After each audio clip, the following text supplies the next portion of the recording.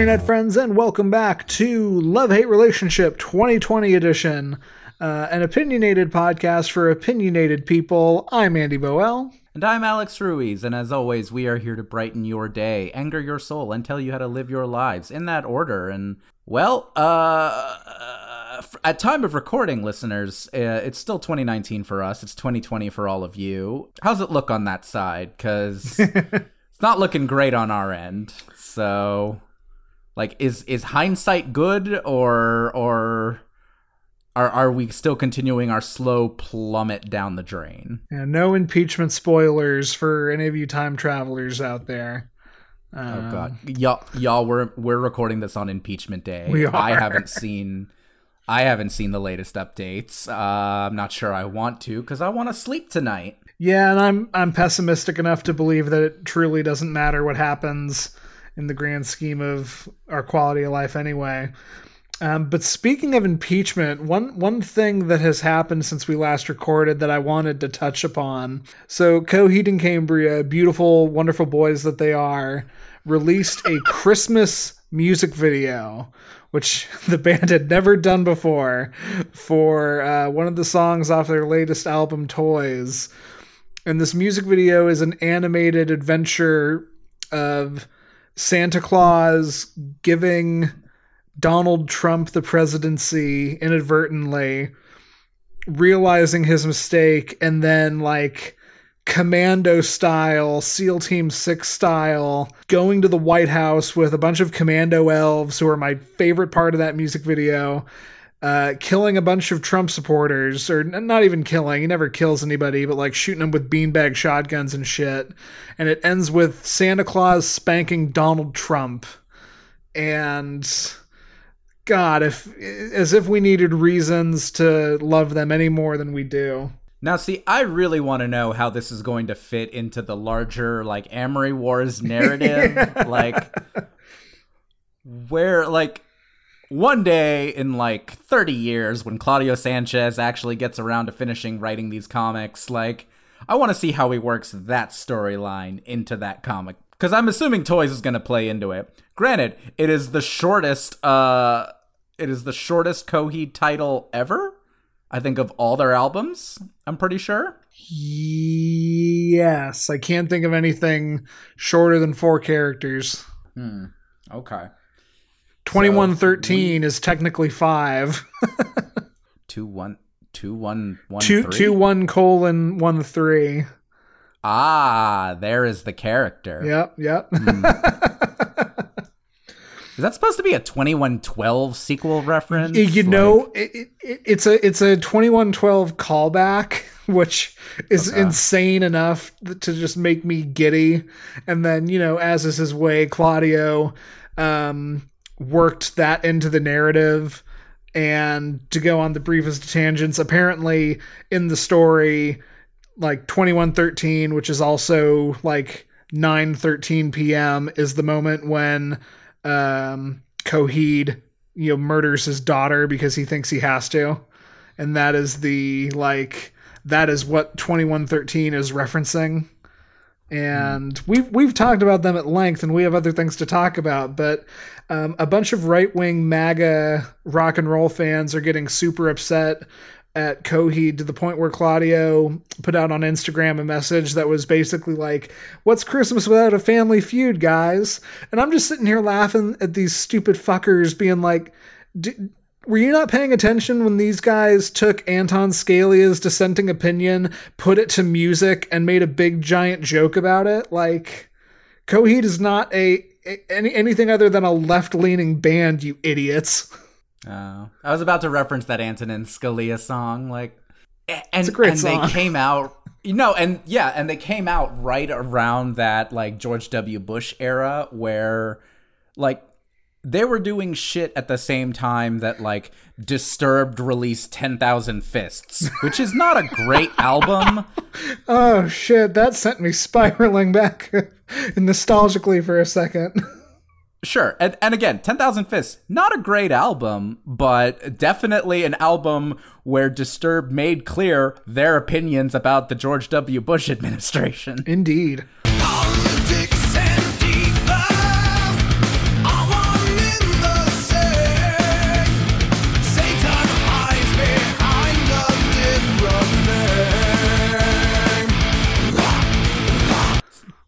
So, and I'm pretty sure they probably toured together on that album or around there. Like, Coheed really came out at that peak era, and I don't think any of those bands have like gone, you know what, I really hated George W. Bush, but something about this here Donald Trump feller just gets me right in the cockles.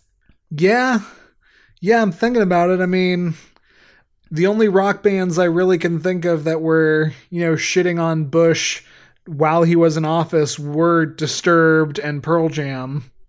But oh, I mean, Springsteen was doing it. Like, lots of bands were doing it. Like, of multiple ages. It was just kind of see, that was really one of those. Okay, I hate referencing South Park on our show. Just because it is a show that I like have a lot of virulent criticisms of, despite the fact that I came up watching it extensively. But I never felt the like country and rock and roll divide more than during the Bush administration. And then South Park does their episode where it's like, the founding fathers would have protested the war. The founding fathers would have supported the troops. Rock and roll, country, rawr, protest, 100 episodes. And the thing is, like, I really experienced that because I was a huge rock fan and I was a moderate country fan. And I remember sitting here being like, okay, the Dixie Chicks and Toby Keith are fighting over the Bush administration right now. Alan Jackson's doing some terrible, bullshitty, like, where were you when the world stopped turning horseshit song, which again got parodied on South Park. And, like, that was the moment where I fell off of so much country music. And I felt that so strongly, but all of the rock musicians were like REM did a thing against George W. Bush. They did, yeah. Yep. Like, everybody had something. Like, Lord knows there was Audioslave at that time. And say what you will about Chris Cornell being maybe obfuscating things at least more than Zach De La Rocha did, but Tom Morello certainly did not mince any words. Yeah. Oh my God, you're right. I completely forgot about Rage Against the Machine. Yeah.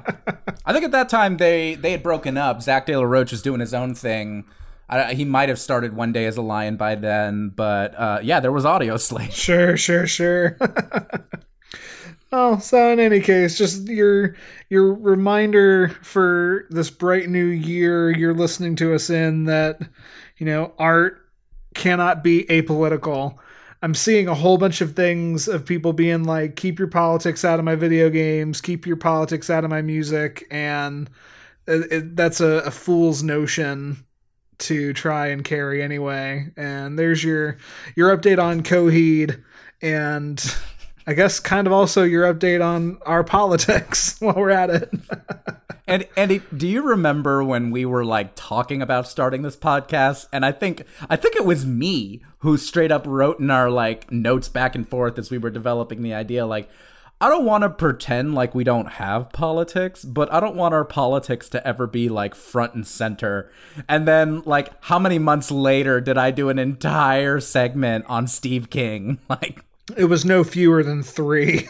like that was before we hit episode 10, I think. Gotta love me. And I do. Speaking of loves, there's a pivot.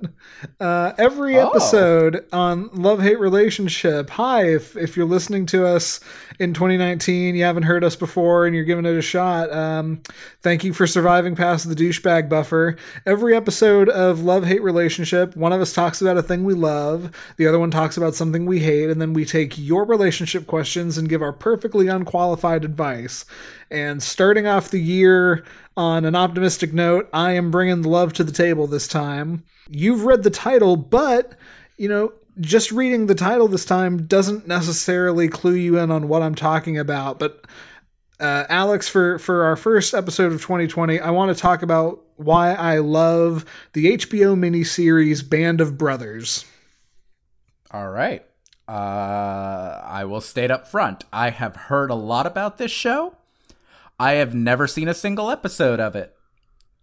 So I really love a lot of the things I'm reading in these notes, especially about the cast. But you take point on this one, because I don't know much about it, but I might have read. I didn't prime you with this, but I just want really quickly to know, like, are you? What is your opinion of war movies as a whole?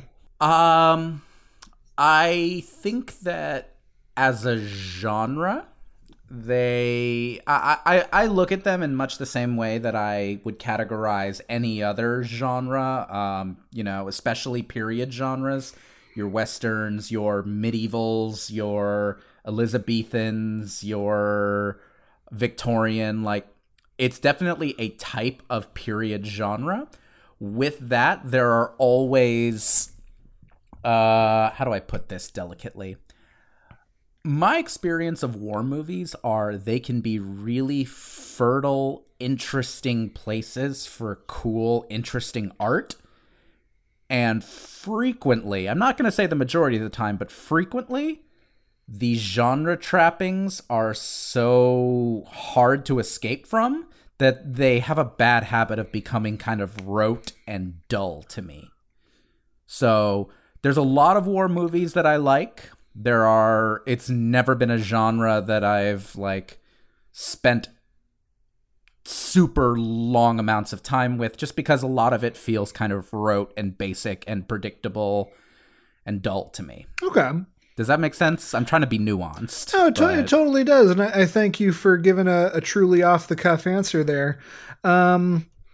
My dad was always a huge war buff, and specifically, World War II movie buff. He's always been a massive fan of fighter planes, and never served, but always wanted to. He actually always used to tell me he would have joined the Air Force, except he had broken his arm in a way as a kid where they were like, yeah, you wouldn't be able to be in a fighter jet. And he was like, oh, okay, well, whatever then.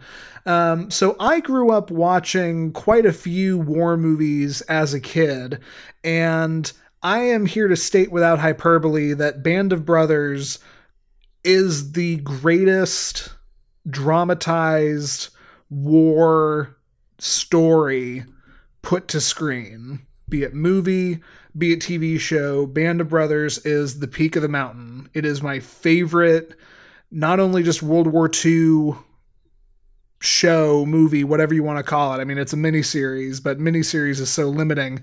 It is my favorite war story, and I have seen it at least 6 or 7 times in my life. Okay. So Band of Brothers is a 10-episode 2001 American war drama miniseries based on historian Stephen Ambrose's 1992 fictional book of the same title. It was produced by Steven Spielberg and Tom Hanks and is the dramatic retelling of the history of the 506th Parachute Infantry Regiment of the 101st Airborne Division, Easy Company, going all the way from their training camp through the end of World War II.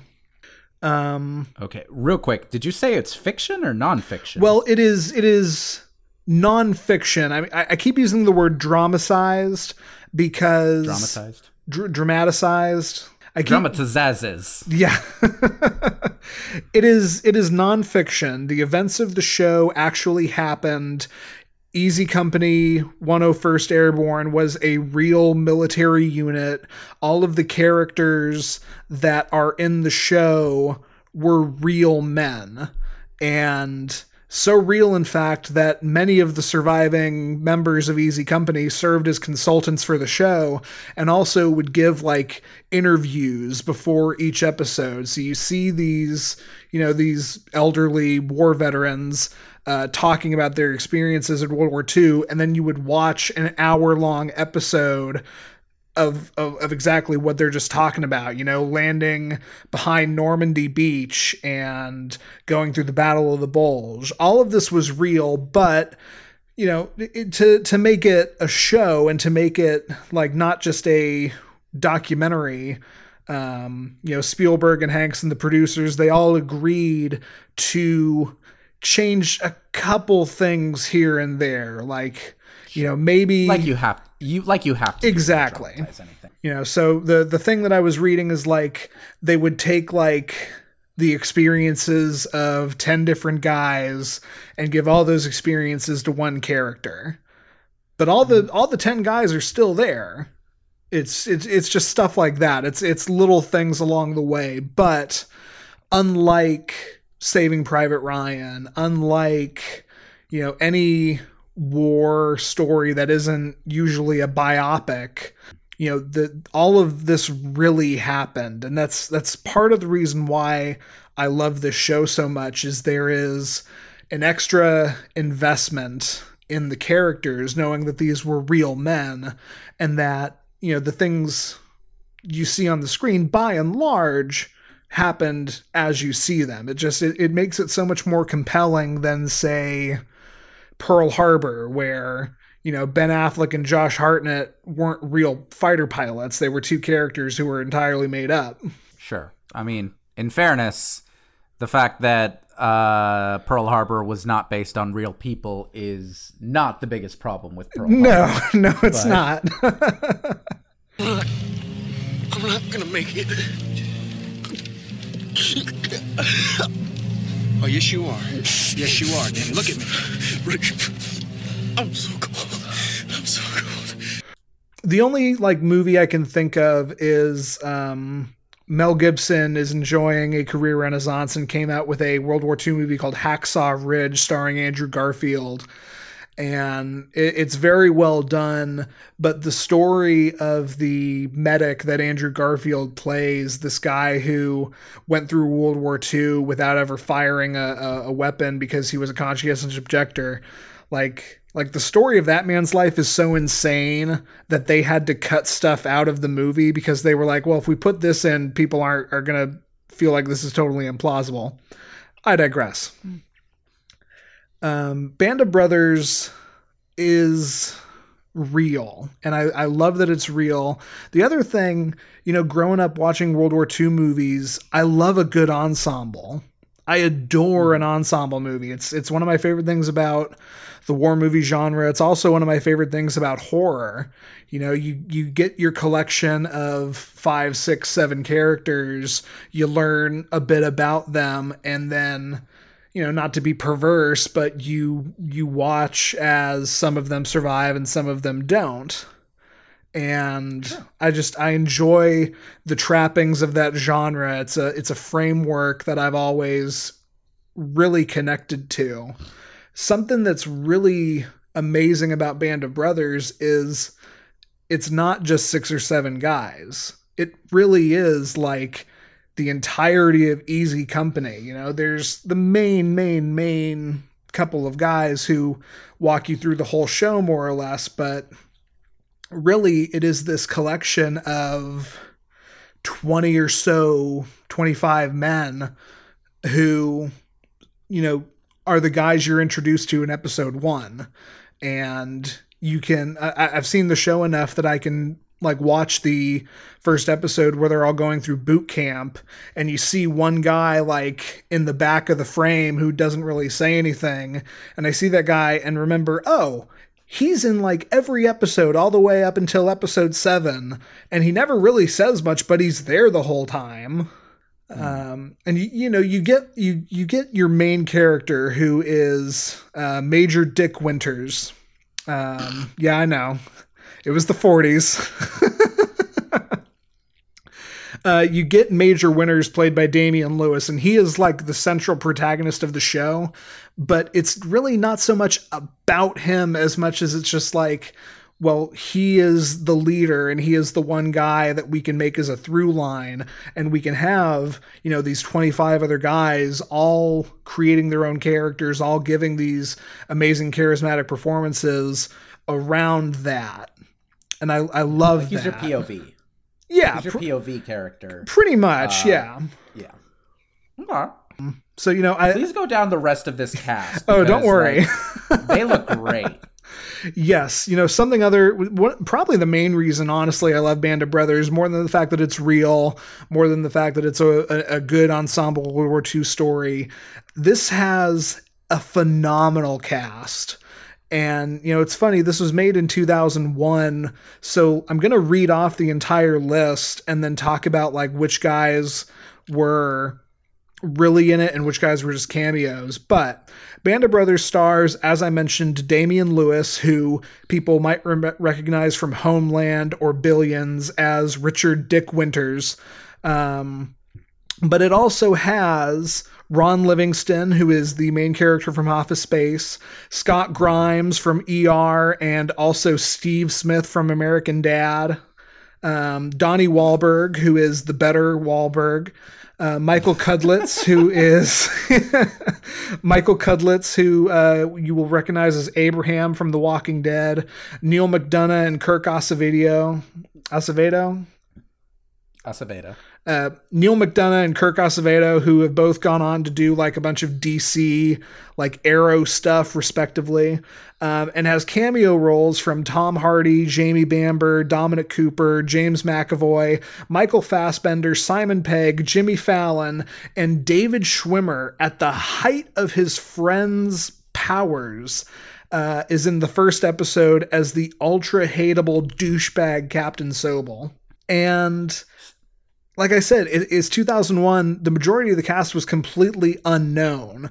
And I've always loved, in the 18 years since this come out, you know, seeing these guys' careers blossom and seeing who's in what and seeing who like went on to really have a big career.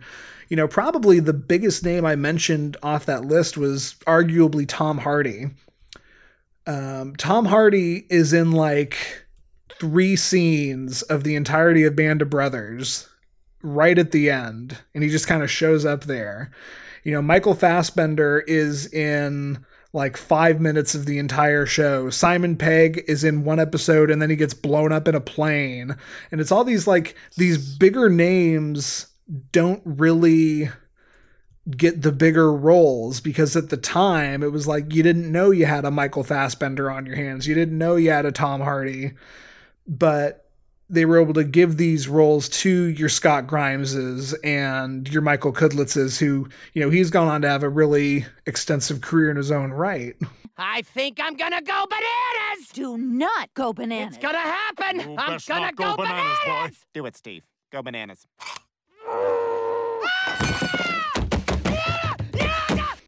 You know, just to run through, without going through everybody, some of the highlights of people's careers. Richard Speight Jr., who is Gabriel from Supernatural, which I've never even watched, but I understand, you know, Supernatural had like 13 seasons and was a big deal. He's in this. One of the featured guys from Fight Club is in this. One of the ultra effeminate gay men from But I'm a Cheerleader. He plays, you know, a young rookie soldier, and it's such whiplash to go from one to the other and be like, wait, you're in both. One of my favorite guys in the whole show, the real man's name was Joseph Liebgott, and I didn't write down the actor, but the other claim to fame he has is he played the child version of Freddie Mercury in the music video for The Miracle. Like, Alex, you're a Doctor Who fan. Do you remember it was during the 10th Doctor's run, there's an episode about a guy who, like David Tennant isn't even in it, but it's about this guy who keeps like just missing the Doctor, and Moaning Myrtle winds up being his girlfriend, and by the end of the episode they both get like sucked into this alien and they live in his stomach. You remember who I'm talking about? It sounds familiar. I feel like I remember this. So that actor, he plays Albert Blythe in the show, and I didn't, I'm kicking myself now. I didn't take his name either, but the guy from Doctor Who was in that delightfully quirky episode, he gets an entire like episode of the show where he's basically your main character, and they use it as this big discussion for how the guy gets PTSD kind of instantly as soon as he lands, and in the middle of a battle he just kind of gets hysterical blindness and goes blind. It's, you know, it's a really great opportunity for these guys to do stuff that otherwise they wouldn't have been able to in their careers. You know, I mentioned Scott Grimes, who is most well known for being one of Seth MacFarlane's best friends and being in all of his projects. And he gives, you know, this fantastic, great performance as Sergeant Donald Malarkey. It's such a joy for me. I love this almost 6 degrees of separation thing going on where it's like, oh, I recognize him. Oh, he was in Band of Brothers. Or, you know, you're watching Band of Brothers for the 6th time and you realize, holy shit, that's Jimmy Fallon as Jeep driver who brings them ammo. Like, I don't know. I get a joy out of it. I really do. Can I sidebar you real quick? Yeah, of course. So the thing that reminds me of the most, because I can relate to you on this in that I remember one property where I'm like, oh my God, all of these people are on this show, not only like once, but some of them appear multiple times. Do you remember the old Captain Planet cartoon from the 90s? Oh, of course. Do you know that everyone was on that show at one point or like it wasn't just voice actors like LeVar Burton or Scott Menville or Ed Asner or Frank Welker. Whoopi Goldberg and Meg Ryan had recurring roles on that. Margot Kidder was on that show. Martin Sheen and Jeff Goldblum were on that show. Lou Gossett Jr., Malcolm McDowell. I've got the IMDb open right here. Fred Savage was on an episode. Neil Patrick Harris was on an episode. God damn. Just like Casey Kasem did an episode. Ted Turner was on an episode. Like, it was a show where they did not announce anyone in the cast, like, really predominantly, but fucking everyone in Hollywood who was anyone in the 90s did at least one, some of them like 30 episodes. I love that. I did not know that, but that's kind of like your base mark of who actually cares about the environment. I mean, like, I'm not shitting. Sting was on an episode. Meg Ryan was Dr. Blight, who was one of the biggest villains of the entire series. And she was in a bunch of episodes. Oh, sure. And this was Meg Ryan in 1990. Meg Ryan was a movie star in 1990. I'm looking it up now because I had a funny feeling. You're absolutely right. And Jeff Goldblum was Verminous Scum, who was the Rat Man. And I'm sitting here being like, yeah, I don't remember that, but I believe it. He didn't need to do that at the time, but he did it. Wait till you taste my scummy brew. We don't deserve Jeff Goldblum. Yeah, you didn't deserve me derailing your passionate exploration of Band of Brothers I'm so happy by interrupting you it did. with Captain Planet. That is the aesthetic of the show boiled down into 30 seconds. Andy loves something, and Alex ruins it with talk of voice actors. Well, we find a way to, you know, totally derail Link each together. other. Link together things. Yeah, I like to exactly. put it that way. Like what is each derailment is a link in a chain, and at the end of the chain, we try and figure out which one of us is going to hit the other one with the chain. That's the aesthetic of the show boiled down. Absolutely. There we go. That's it. Slap it on a commercial. Do people still watch commercials?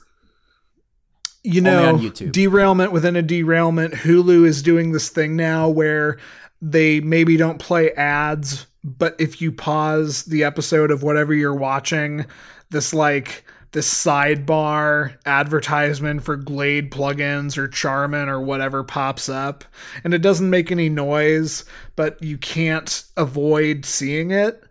And I think that is the friggin' future of advertisement. I love that. Like give me a thing when I pause the TV show over commercials any day.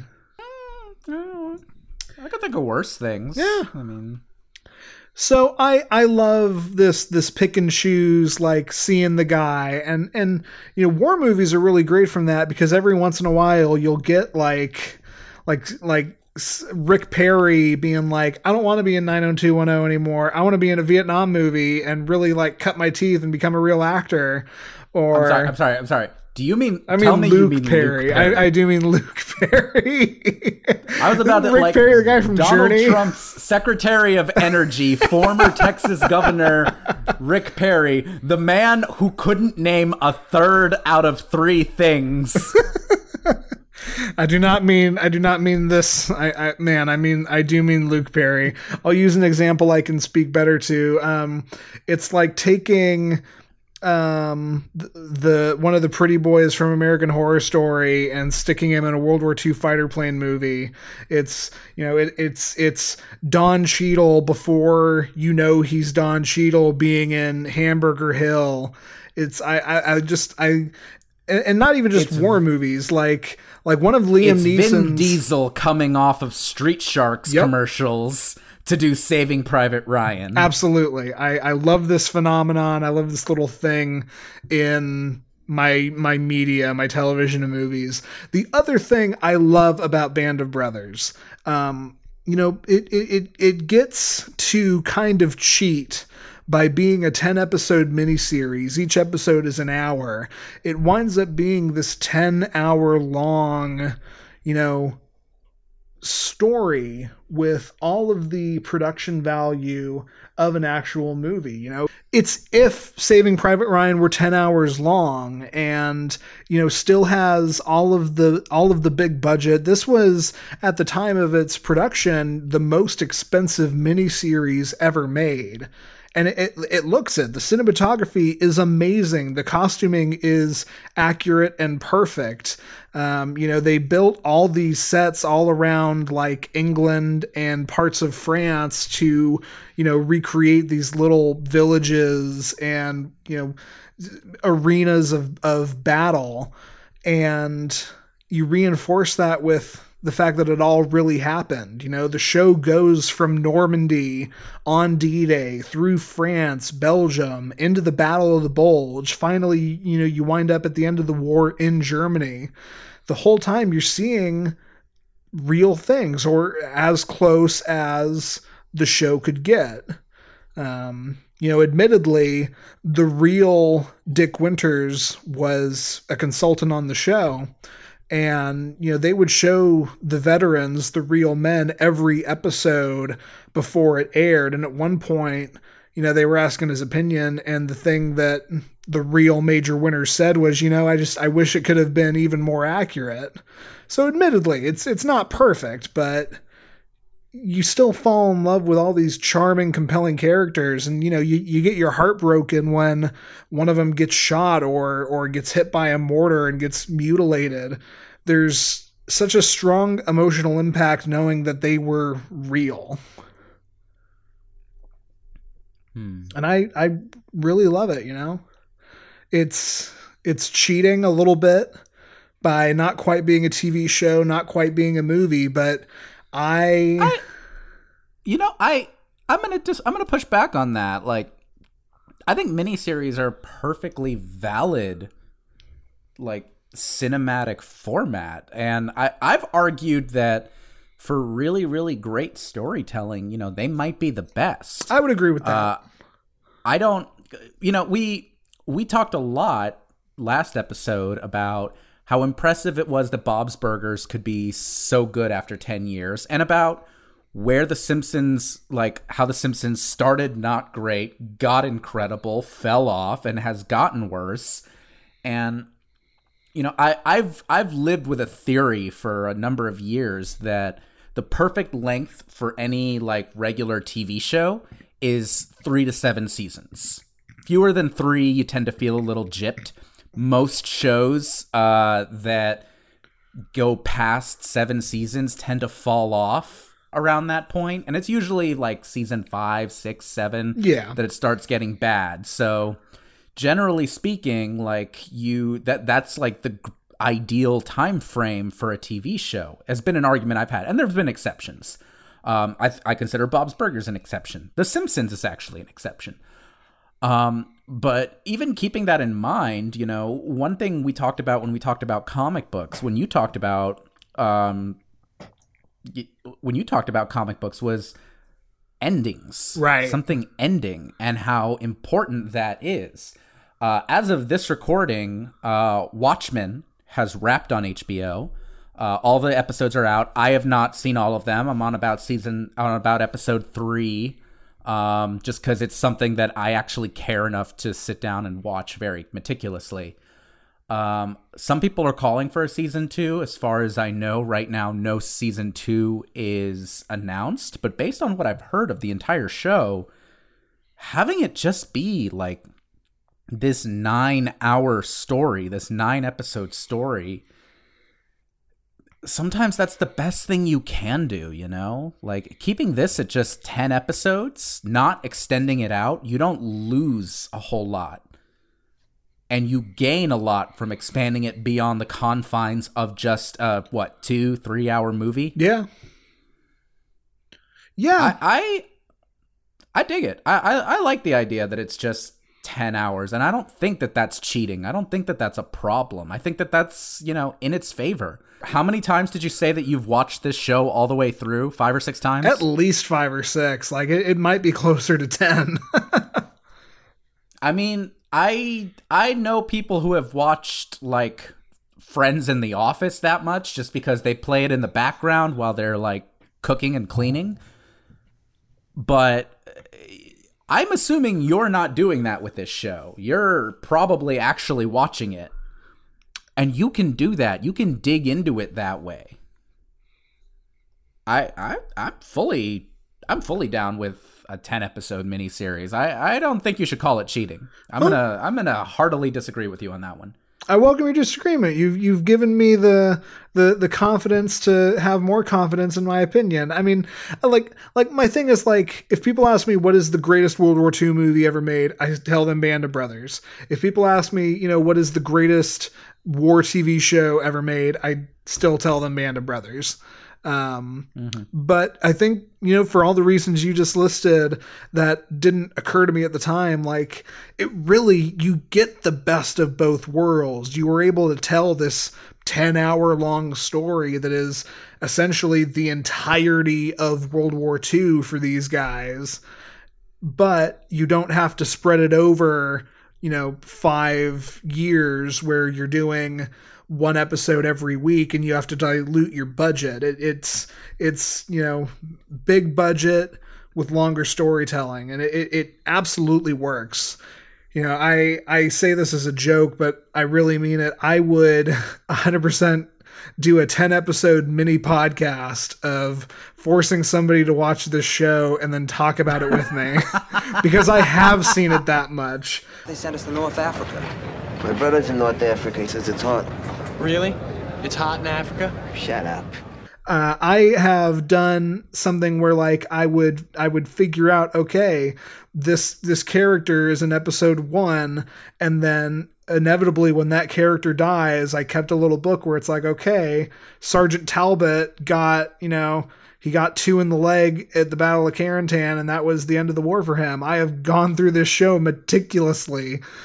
I love Band of Brothers. It is just one of my favorite things to watch on television, and I don't think I'm going to get sick of it anytime soon.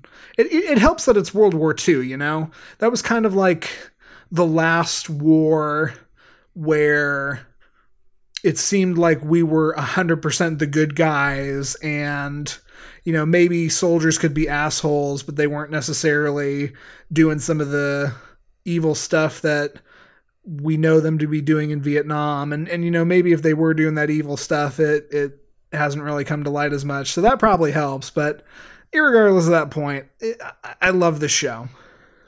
Yeah. World War II is... This is not to disparage the show or any World War II media. World War II is the easy war. Yeah. It's the one where you're like... It's the most cinematic war because it's the war where you're like, oh, okay, here's clear good and evil. One thing that was really interesting when Wonder Woman came out was the fact that it was a World War I movie. Right. And it stirred up that conversation of why don't we see more World War I movies? It always kind of seems like we either do the World War II movies, which are the rah, freedom, go, fight the evil, Or we do the Vietnam War movie where it's, oh no, the authority has let us down and they're continuing to let us down. We're just starting to get the Iraq War movies, which kind of just feel like Vietnam movies redux. Yeah, a little bit. With a touch of Islamophobia, but World War I is complicated. World War I is the one war that very few people understand. Most people don't seem to know what happens between Archduke Ferdinand is shot and we screw over Germany at the Treaty of Versailles. Right. We don't know what happens in between. Everything else is kind of I guess some point there were trenches and gas masks. Yeah, a whole lot of mustard gas and bayonets. Yeah, like that's what we got, and that's a disservice. That's a sad thing. But World War II is cinema requires a certain degree of simplicity. It is very hard to tell that nuanced of a story in 3 hours. If you tell it in 10 hours, you can get a little closer, but MASH was all about Korea. It was 10 seasons about the Korean War. But, how often did they do shit regarding the Korean War's actual politics or events? Right, yeah. MASH was... I don't know. I've never actually seen an episode of MASH. Well, so. Being in my household, I've seen several. It's one of my dad's favorite TV shows, period. MASH was 10 years talking about the Vietnam War, but in the show, it was still the Korean War. That's MASH. There you go. So... But you've added another reason for that fact that it is simplistic enough to be a story that you can sit here and really root for these guys without any reserve. Band of Brothers. I heartily recommend anybody who is at all interested watch it. It gets gory, absolutely. So if that bothers you, then of course don't take it in, but otherwise it is a brilliant piece of television. Cool. Sometime in July of 2020, when I'm finally done with Watchmen, there you go. I'll sit down with Band of Brothers. And as is our way, we've gone about 40 minutes now. So Alex, do you want to get into your hate? No, yeah. Okay, so as always, Andy, I like to start with a question posed to you for no other reason than to set me up to sound a little bit smart with where I'm going with all of this. So before we get into the actual introduction of the topic, I want to ask you a simple question, dear boy. And that is, what is a product that you have purchased, let's say sometime in your adult life, that has surprised you with how goddamn long it's lasted? And I felt like when you asked me this was especially for electronics. It doesn't have to be, but just something that you bought and maybe didn't expect to last too long, and then it ended up lasting way long. Yeah, really, I got a laptop when I graduated my senior year of high school, and it was going to become the laptop I did my college classes on. And for a good decade, it served me incredibly well until it famously died moments into a recording of this very show. And I had to talk to you through the phone and pray to God your microphone picked me up. That was the episode where you talked about Garfield. That was. So y'all should go check out that episode. It's quite the audio experience. Indeed. Laptops, I feel like it's just kind of accepted aren't supposed to last a decade. And that was the first thing I thought of in answering your question. I like that. I like that you went high tech, because my response is ridiculously low tech. Okay. There is okay, we've talked about this on the show before. Andy, I don't go anywhere without a pocket knife. Sure. The only time I'm ever anywhere without a pocket knife is when I am flying on a plane and when I have to, like, be a place without a pocket knife, which makes me very uncomfortable. I don't like it, and every single time I've ever done it, I have seriously considered either mailing a pocket knife to myself or buying an inexpensive pocket knife at the place where I go to. I digress. The pocket knife I currently carry, I believe is called a Tactec. I believe that's the brand. But it is a tactical pocket knife that I bought on Amazon for $7. And I bought it fully expecting, like, okay, this is a crappy pocket knife. I'm going to use it for like a couple of years. It's fine. And then I'll throw it in like a bug out bag or something, and it'll be okay. It's an assisted open. It has remained springy and solid and sharp and easily maintained with very little maintenance for a good 4 or 5 years now.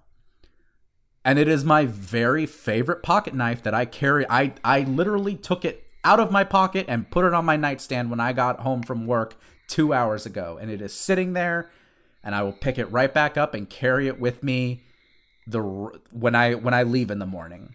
And this $7 pocket knife has lasted me way longer than I expected it to, than I thought it had any credit for doing.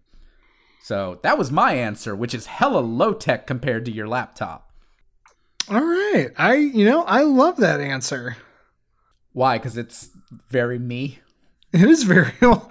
It's very you, but like as you say, it's high tech versus low tech, and I had a Leatherman that I got much more recently than my laptop, and the knife blade dulled, and then I've lost it since then. So I can't say that I've kept a pocket knife that long. That's horrifying. I've kept the same Leatherman since like 2008. And granted, I don't use it that often, but it's held up nicely. In any case, Andrew, thank you for that. I know that we'll be bringing that in as we have this discussion about my topic, my hate, which is planned obsolescence.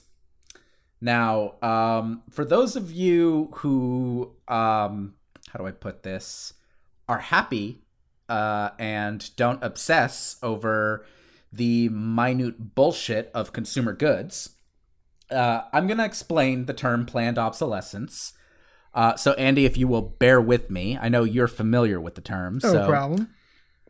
Basic definition is, and I totally took this from an article by an individual, a scholar named Jeremy Bullough, titled An Economic Theory of Planned Obsolescence, an article I found on Wikipedia. So check the sources on Wikipedia, y'all. It is a policy of planning or designing a product with an artificially limited useful life so that it becomes obsolete, i.e. unfashionable or no longer functional after a certain period of time. Basically, it is when someone produces a good, a purchasable consumer item with an artificially built-in lifespan that is artificial, or rather a lifespan that is artificially shortened so that you will need to buy the damn thing again. Right. Now, I do feel it important to point out that this is different from just a cheaply made product that naturally doesn't last long.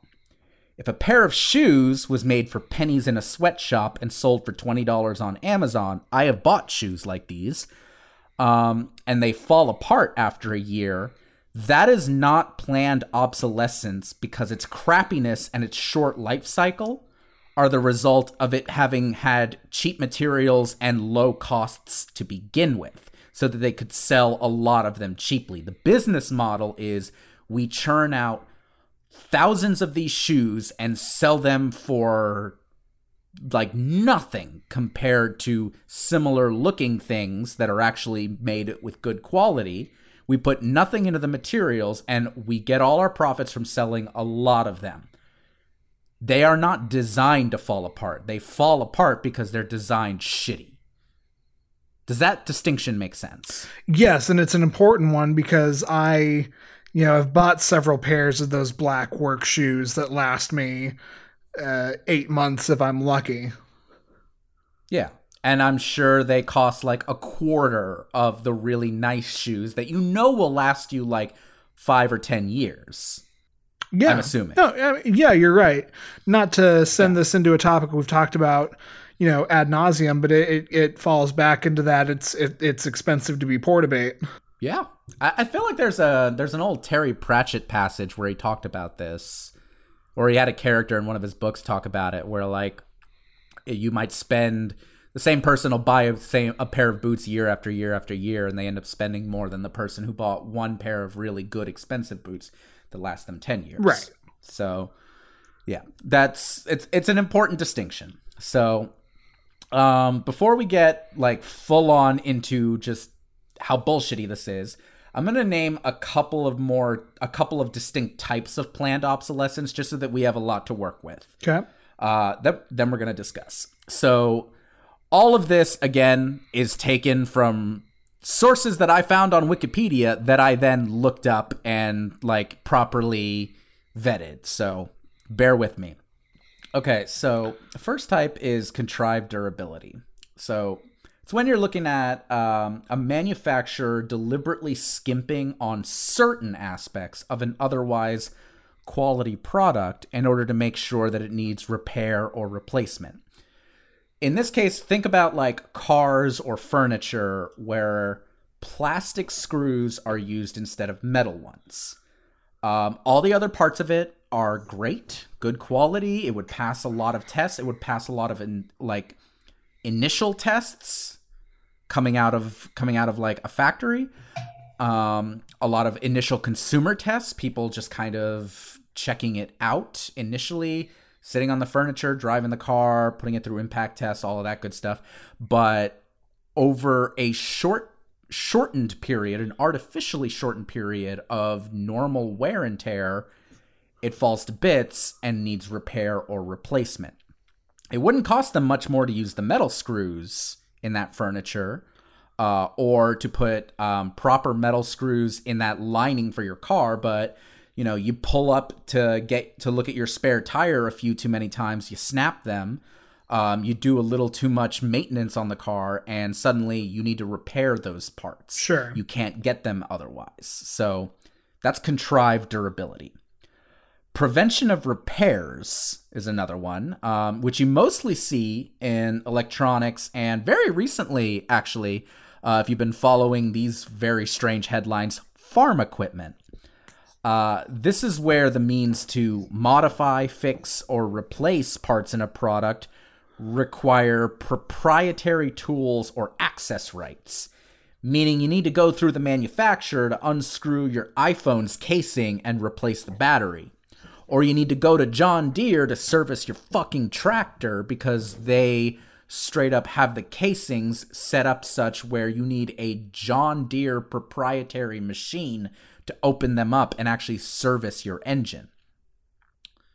What that does is just create this extra step and extra expense, whereas you would otherwise be able to just do this shit on your own, especially if you're crafty. You now have to go through all of these additional steps that serve the profits of the company you bought it from. It's kind of not really yours. It belongs to them. You're basically renting it for the price that you put in, and you're paying them again to fix it. I was about to say, you're paying twice if you're lucky. Shut up and take my money. Yeah. I got two more.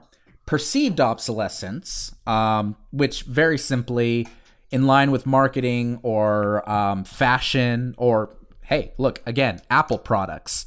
It's where there's a shortened life cycle to it, but it has less to do with the quality and more to do with the marketing and keeping up with the item as the latest status symbol. I don't know about you, Andy. I've had the same cell phone for 3.5 years. I'm pretty sure I'm eligible for an upgrade, but I have, more than anything, I've kind of just been lazy and haven't gotten it. And I don't need it because for what I use my phone for, which is basically screaming on Twitter, listening to podcasts, and sending text messages, I'm mostly good. So I haven't done that. How many people do you know that buy a new iPhone every single year? Do you buy a new iPhone every single year? Well, okay, I don't buy a new phone every single year, but I do get the upgrade every 2 years as soon as it's available. But that has more to do with the fact that I am a notorious phone battery killer. And I leave the thing plugged in all night and eventually rot out the battery, as is the case with my current phone, which lasts the battery about as long as the work day, and then as soon as I come home I need to throw it back on charge. So you want to talk about perceived obsolescence? I'm sitting here I suppose I could get a new battery, but I'm sitting here being like, man, can't wait for, the new phone screen, if for no other reason than I can leave the damn thing on all day and not worry about it. Okay. I mean, I'll give you a little bit of a break on that, because in that case, you're not doing it because it's the new thing. You're doing it because you, as a user of this product, have an incentive to. Right. So I'm not going to give you a lot of shit. I appreciate that. That's not to say all our listeners and all the people on Twitter shouldn't give you shit, but I'm not going to give you shit for this. Come at me, listeners. What do you think I'm going to argue on? It's my phone. I mean, fair enough. But you do see this a lot in, say, fashion. It's a very dumb, trite movie trope. Sure. Of, don't stop your little last season Gucci shoes and me. Was that? I'm a Legally Blonde fan. What can I say? I was about to say, was that supposed to be Prada Rosie shoes. Perez? No, it was supposed to be the random, is he gay or European guy from Legally Blonde. But I messed it up because they were Prada shoes, not Gucci shoes. Exactly. So I should be ashamed of myself. Your reference was lost on me. Continue. You are a monster. But yeah, I don't want to dive too deep into that one because it gets into a lot of gross misogyny. But I'd be remiss if I didn't mention it. Last one is programmed obsolescence. This is probably one I think that you can definitely speak to. Think software and inkjet cartridges. HP was sued because they actually had inkjet cartridges, which I'm trying to read my own damn notes. HP was selling inkjet cartridges with predetermined page counts or time periods, at which point they would stop working, regardless of the condition of the cartridges, how much ink they had, whatever the situation. They would just stop working after a certain amount of time or pages. And they were actually sued for this. I'll get into that in a minute, but this is a legit thing that there have been class action lawsuits for because they just programmed it in. And alternatively, how many of us have software that we've purchased that would stop working without certain updates? Yeah. Sometimes updates that weren't free. Andy, you use the Adobe suite, right? I do indeed. And you pay a monthly for that, don't you? I do indeed. How often is it updated? It is updated maybe twice a year. Okay. I'm really looking forward to seeing what happens when there is a new rollout on it and you're stuck making a decision about upgrading it. Well, this is the one instance where I can say Adobe has kind of gotten better, because what it used to be before all of their programming was available in a cloud-based suite system is you would have each individual, program. You would have Adobe Premiere and you would have Adobe Audition, and each one would cost, give or take, $1,000. And, so you buy Adobe 9.0, you buy Adobe Audition 9.0 for $1,000. And I know for a fact when that was the system, it was you would get about a year out of it before, Adobe Audition 10 came out the next year, and you would have to make the decision of, okay, do I spend another $1,000 so I can get a couple of updates, or do I risk using the outdated software and boning myself down the line, but saving some money, a substantial amount of money? Yeah. I'm glad to hear that they've gotten better on that subject, but it shows that you have yourself some experience with this particular type of planned obsolescence. Absolutely. So, not to put too fine a point on it, but the reason that I hate planned obsolescence is, systemically speaking, its very existence is one of the most damning indictments of capitalism that I can actually think of. I'm not a capitalist. I don't pretend to be, but I try not to do the let me just shit on capitalism without any nuance thing that I often see, because quite frankly, I think that that's not going to win anybody over. But to me, if you're going to talk about the problems of capitalism, using planned obsolescence is actually a really, really great entry point.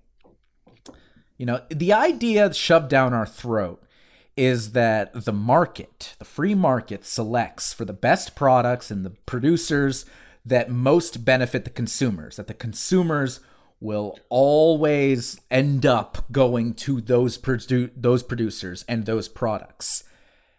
And planned obsolescence is one of the ways that producers fucking game the system. Sure. Yeah, most companies that do this are to some degree oligopolies. They might not have monopolies. They're not the only game in town, but they have the majority market share. You mentioned Adobe. Who else is in the game of doing the things that Adobe does? You've got a couple of competitors, but Adobe really does kind of have the monopoly going on right now. A lot of, the answer used to be Final Cut, but a lot of people have their own separate issues with Final Cut. And then you get into third-party editing softwares like Avid or DaVinci, which are so highly specific that it really is Adobe's marketplace right now. Sure. I've recently been researching software for sheet music, because that's something that I've been interested in kind of exploring as I've kind of deepened my understanding of music. The go-to industry standard sheet music software is called Sibelius. And any one of you, if you Google just reviews of Sibelius, people hate Sibelius. They loathe this software that has the largest market share on digitally composing music. The one that's kind of up and coming against it is an open source one called MuseScore, which is not great. It's not great, but it's free. So that's honestly probably going to be the one that I end up going with, just because at a certain point, because it's open source, updates are never really going to be the same issue that they are with something like Sibelius, which is trash, but it's kind of the biggest game in town. Especially, I'm not looking to do this professionally, but I would need to if I cared to do that. If I want to write scripts, that's something that I looked at a lot while I was in graduate school. You kind of need the industry standard drafting software, which I think is called Final Draft, which is expensive as dicks. And I'm like, yo, can I just use my Microsoft Word? Does that mean Celtics isn't a thing anymore? Yo, Celtex is, but it's now subscription based. Okay. And it's not the industry standard. What happens is people write on Celtex and then they export it as final draft files. Got it. Okay. It's like people using Google Docs to open and send and save Microsoft Word documents. Okay, I understand that. Same kind of deal. If you do it enough, you can be okay with it, but it's going to be a pain in the ass. Gotcha. Okay. Yeah. Now, the point is that you pay a penalty for not subscribing to the oligopoly. And if you subscribe to the oligopoly, you get fucked on this obsolescence stuff. The other side of this, I mentioned the HP thing. HP printers are huge. I have an HP printer at my job. I have HP printers in my apartment complex business center. HP printers are not the only game in town. However, HP printers have enough market share that they do a pretty brisk business, and even when they get caught pulling bullshit like this, the profit they make off of it is way bigger than the penalties. That class action lawsuit I mentioned regarding its shitty printers, they ended up paying $5 million after losing that lawsuit, which is hilarious considering that they made $53.5 billion in 2018. What is $5 million compared to $53.5 billion? They don't have any incentive to care about this. Yeah. Like, it's, and like we keep coming back to on this podcast, the people who are most screwed by this tend to be the poor. If you're solidly middle class, you buy a new smartphone every year, or every other year, as Andy apparently does, it's not too big of a deal. But if you're poor and your used iPhone bricks because of the software changes, because a new U2 album's downloaded on it and it's somehow destroyed everything. Seems like an oddly specific example. I'm actually not an iPhone user. I'm Samsung all the way, but I love my Android phone. But basically, if your used iPhone bricks because it finally gets shut down after all the updates. And by the way, they tell you that when it comes to software updates on your electronics, most of the time they say you shouldn't upgrade past one generation of a new software.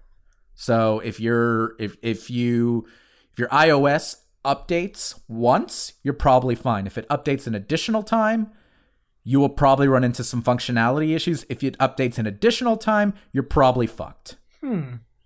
Okay.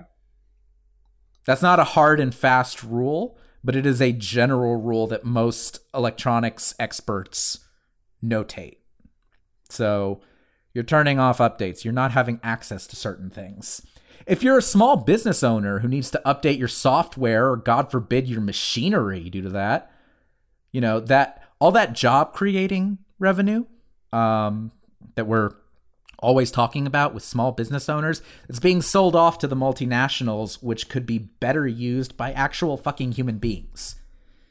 Yeah. When I argue capitalism with diehard capitalists, this is one of the first places I go to in order to say, look, you need, at the very, very least, you need to agree with Adam Smith when he was fucking writing the literal book on capitalism and say, we need a little bit of reasonable restriction. Because in an age where the only penalties are bullshit lawsuit settlements that mean nothing to a bottom line, and you can hide most of your misconduct with good marketing, something like planned obsolescence just happens. And there's no proper way to address it. So I think it's a good endpoint for just going, you know what? Capitalism, unfettered capitalism, maybe not the best idea. Yeah, it's almost like no Maybe system. you can keep your iPhone for a few years. You know, Andrew. Listen, maybe I'll just get the battery. We'll see. I've also cracked the screen to the point where I'm worried about them trying to replace the battery. I don't want my whole phone to fall apart. But next one, it's okay. I said I wasn't going to give you shit, and then I totally gave you shit purely for a cheap laugh. So it's deserved shit. I'm the bastard here. All I know is next time I'm getting an OtterBox. I mean, fair enough. Or, you can get an Android. My final note, just because it seems so relevant. You're not a big gamer, so maybe... No, I'm not. I know that this might not have come immediately to top of your mind, but, anyone out there needs to ask the question, why do people buy the same 4 sports games year after year after year? It's only because we want the new rosters. And people have worked ways around that where it's like, we could just upload new rosters onto the pre-existing games. And then EA, because it's always EA, goes, no, buy 2K20. There you go. Sure. I mean, and it's funny because the one place where I can kind of go, you know what? I think they're doing this right. And I'm going to totally be the music dick again. Every time I've ever looked at purchasing a new guitar, and to be clear, I haven't bought a new guitar in probably 11 years. But every time I look at it, something that I'm reminded of is, maybe I don't need a new guitar. Maybe I'm okay if I just modify my current guitars a little bit. And aftermarket changes on guitars and basses are not only available, they're a selling point for the instrument. There's a way to do this where you can still be this big profitable entity and still make room for these kinds of things.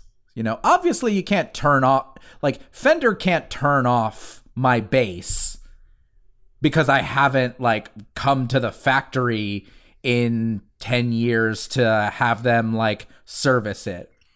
But a selling point on the bass that I have is the fact that if I want to change the pickups on it, if I want to update the finish, if I want to change the neck on it, I can do that. And I don't need to go through Fender to do it.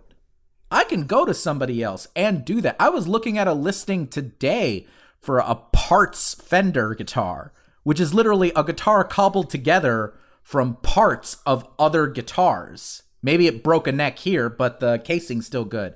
Maybe this one had blown out pickups, but the neck is still good. And the shop basically got these parts, put it together, and said, hey, look, guitar, let's sell it to you for what these parts are essentially worth.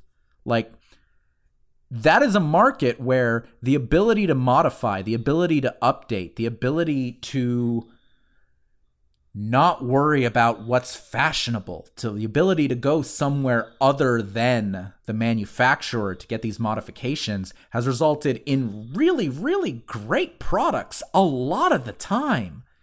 There's a way to do this right, and it's sad that we as consumers accept this bullshit. So, amen. Planned obsolescence. Fucking hate it. You ready for our question? Absolutely. Okay.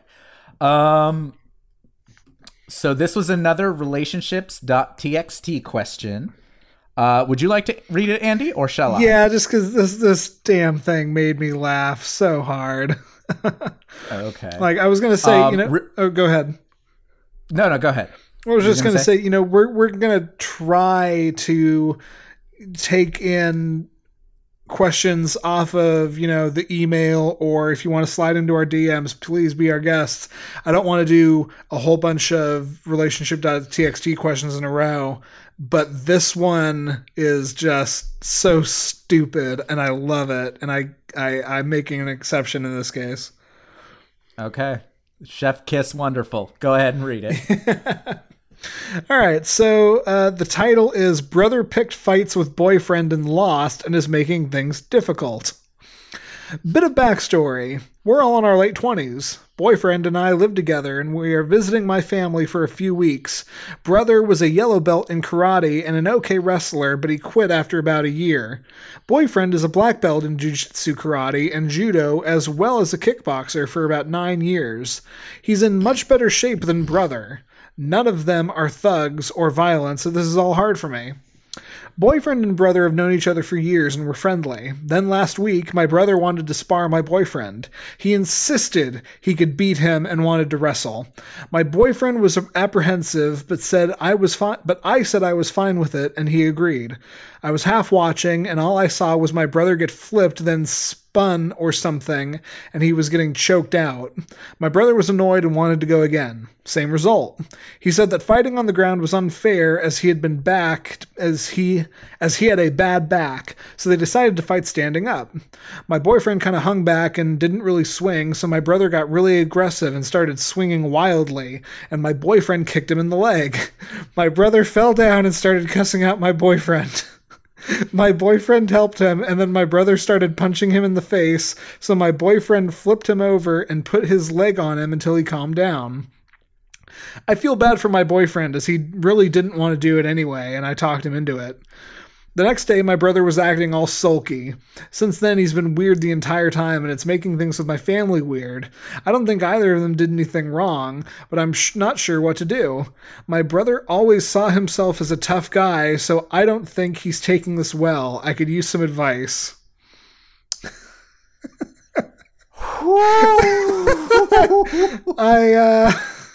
We're going to name this person in a second, but I right off the bat, I think somebody did something wrong. I agree with you. So Alex, I've got a name, and I want to run it by you. Okay. In this situation, I see the brother as King Hercule, aka Mr. Satan from Dragon Ball Z. Let's call the boyfriend Gohan, which would make our lovely question asker Videl. I am completely here for that. Yes. 100%. It's way better than the Fight Club reference I was going to make. So we haven't had a Dragon Ball Z reference since Android 18. Oh, it's been a minute then, yeah. What, our first episode? I think you're right, yeah. All right, so this is episode 38, so we're bringing it back. So, let's say someone out there actually could beat your dad. Just hypothetically. What would you say to that? I almost wish he would lose. All this fame has totally gone to his head. So, Videl. Alex, I read. You go ahead. Okay. Let's start with the obvious. You say that you don't think either your boyfriend or your brother did anything wrong. And I'm going to tell you that you are half right. I think your boyfriend, from the sound of your description, obviously every story has, different sides, but I don't think your boyfriend did anything wrong here. I think your boyfriend sounds like a perfectly reasonable person. I think Gohan was nothing but like a prince here. It sounds like he didn't want to get involved with this. I've actually heard many times that people who are properly skilled in fighting tend to not want to fight. That has actually been my experience. They understand what can happen from that, so they tend not to want to. And it sounds like your boyfriend was honestly looking after himself and meeting the situation as it came in a very respectful but proper way. Your brother's a piece of shit. Yeah, like this is toxic masculinity 101, yo. Like, yeah. You say that he always, yeah, like You say that he always saw himself as a tough guy, so he's not taking this well. Frankly, if he is smart, he will learn from this. He will learn humility. He will learn that toughness is not this gross, toxic, horrible, like Cobra Kai version of like toughness that he seems to have in his head. And he'll learn some fucking humility from this. The question is if he will, and I'm not convinced that he will. And I'm not convinced that that's your problem. I think you want to have things be cool with your brother, but your brother's the one being a shithole here. And frankly, I don't think you'll get very far indulging him. His ego needed bruising. It was bruised. If you're interested in calling him out further on that, I can give advice to that. But his sulking is his bullshit, and you should not be going out of your way to make him feel nice about this. If anything, based on your explanation, I think you owe your boyfriend an apology for, pushing him along into this. That's your prerogative. That's probably, a secondary priority, but yeah, like, you want advice on how to make your brother feel better about this? He shouldn't feel better about this. He should feel ashamed of himself, and not for losing, for being a dick. Andy? Right, yeah, because really where you lose me is at the point when Hercule starts swinging aggressively here. When he's already 0 for 2, your boyfriend helps him up, and this feels like such a movie trope. And not even in that much of a fun way, just the thing where it's like, aha, you let your guard down by helping me up off my ass. Attack. Pocket sand. Exactly. The real issue here, I think, is that there is tension between you, your boyfriend, and on the other side, your brother now. And maybe, it's bleeding into the rest of the family. And kind of to go along with Alex, I think the way to alleviate the tension is you need to double down. And I think it's time to kick your brother while he's down just a little bit. Maybe don't necessarily be super cruel about this, but be like, okay, listen, you wanted to fight, you fought, you got your ass handed to you, and you need to get over that now because you are being a problem. You didn't do anything. Your boyfriend didn't do anything. I like Alex's point about maybe you owe your boyfriend an apology for putting him in that situation and making things weird with your brother, and also, maybe your parents. We don't really get what their take is on it, but you're stuck with your family for, and I quote, a few weeks. The only way out is through, and you need to get your brother to understand that being an aggro, I was great back in the day, when, spoiler, you weren't great back in the day, toxic male is completely unacceptable. You clearly like your boyfriend. You're living with him. And, your brother always saw himself as a tough guy. Well, the nicest way I could think to frame it as, listen, I know you were always a tough guy. You were always going to be the one to protect me. Clearly, I found a tougher guy and somebody who can protect me really well. He learned it by watching you. Oh God. That's the nicest way, but really, your brother doesn't deserve you being nice. He doesn't deserve you tiptoeing around the issue and mincing words. He was a complete jackass. I couldn't read the question without laughing at the part where he's getting his ass handed to him. you need to sit him down and be like, you were an unacceptable douche and you need to make that right. And now I need to go make it right with my boyfriend, who again kicked your ass. Vidal, it's as simple as that. You're asking the wrong question. You know, it's your brother fucked up. Yeah. Your brother is making it weird.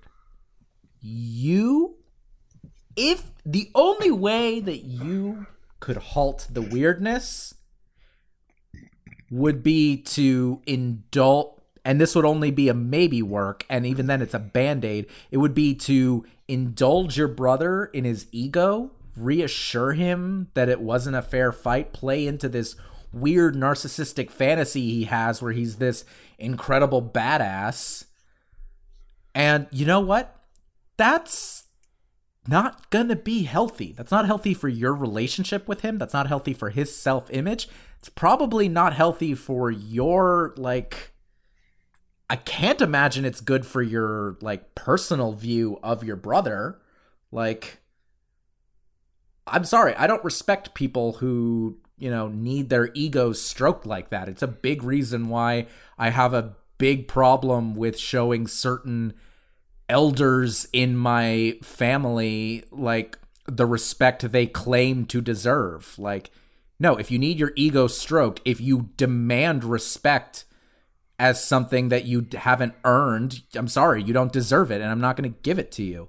Same thing here. Your brother, I'm sorry, you should lose respect for your brother on this, and you should be calling him out on it. Or if you're not calling him out on it, at the very least, you should not be indulging him. So, yeah. Family sucks a lot of the time. Absolutely. It's complicated. It's complicated. And you know, this was a great question. It honestly was. But the answer is very simple. You know, things are going to be weird.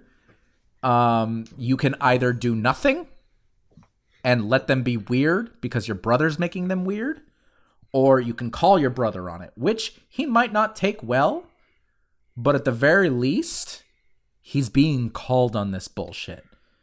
And if there's anything that 2019 showed us, it's that calling people on their bullshit is fucking important.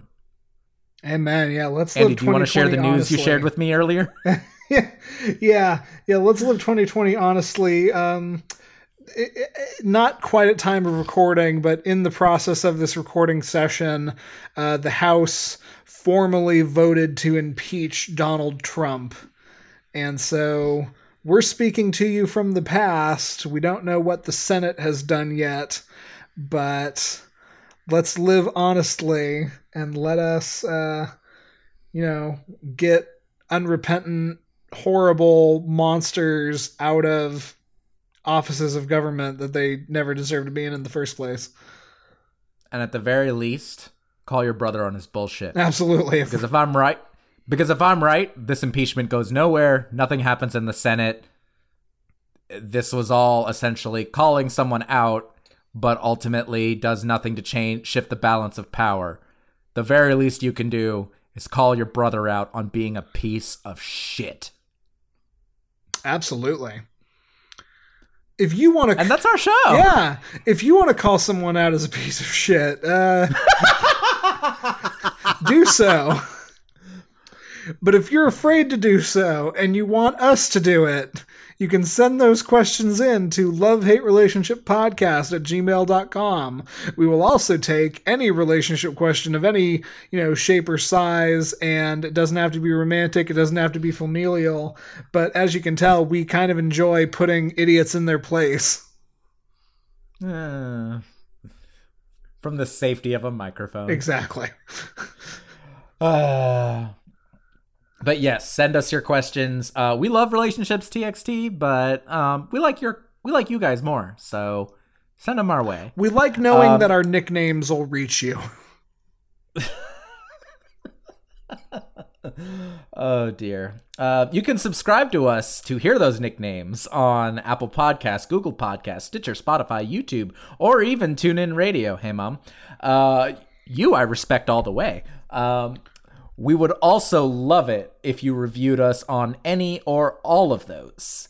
You can also tweet us at LHRPod. That's LHRPOD with your questions. And you can follow us to keep up with new episodes. That's right. Before I get into my personals, I'm going to say, this is officially the third year that we've been doing the show. It hasn't been 3 years yet, but 2020 will make it the third year we've been in operation. We saw some growth in 2019, and I'm really proud of that. I want to keep the ball rolling, and I want to call you, our dear listeners, to action to, help make LHR an even bigger thing in 2020. One of the ways you can do that is you can follow us. We truly would love a rating and review to start the year off. And another way you can do that is by following us personally on Twitter. You can follow me, Andy Boel, at JovoCop2113. If you liked hearing us talk about, World War II movies and such, I talk about all kinds of movies on my other podcast, Cult Fiction, with the incomparable Stephanie Johnson. And you can follow and like us there as well. Yeah. And I'm at A_X_RUIZ on both Twitter and Instagram. Y'all, thank you so much for listening. Happy 2020. It's going to be a long one. And you know what? Just to make it a little bit better, you go ahead and tell your enemies.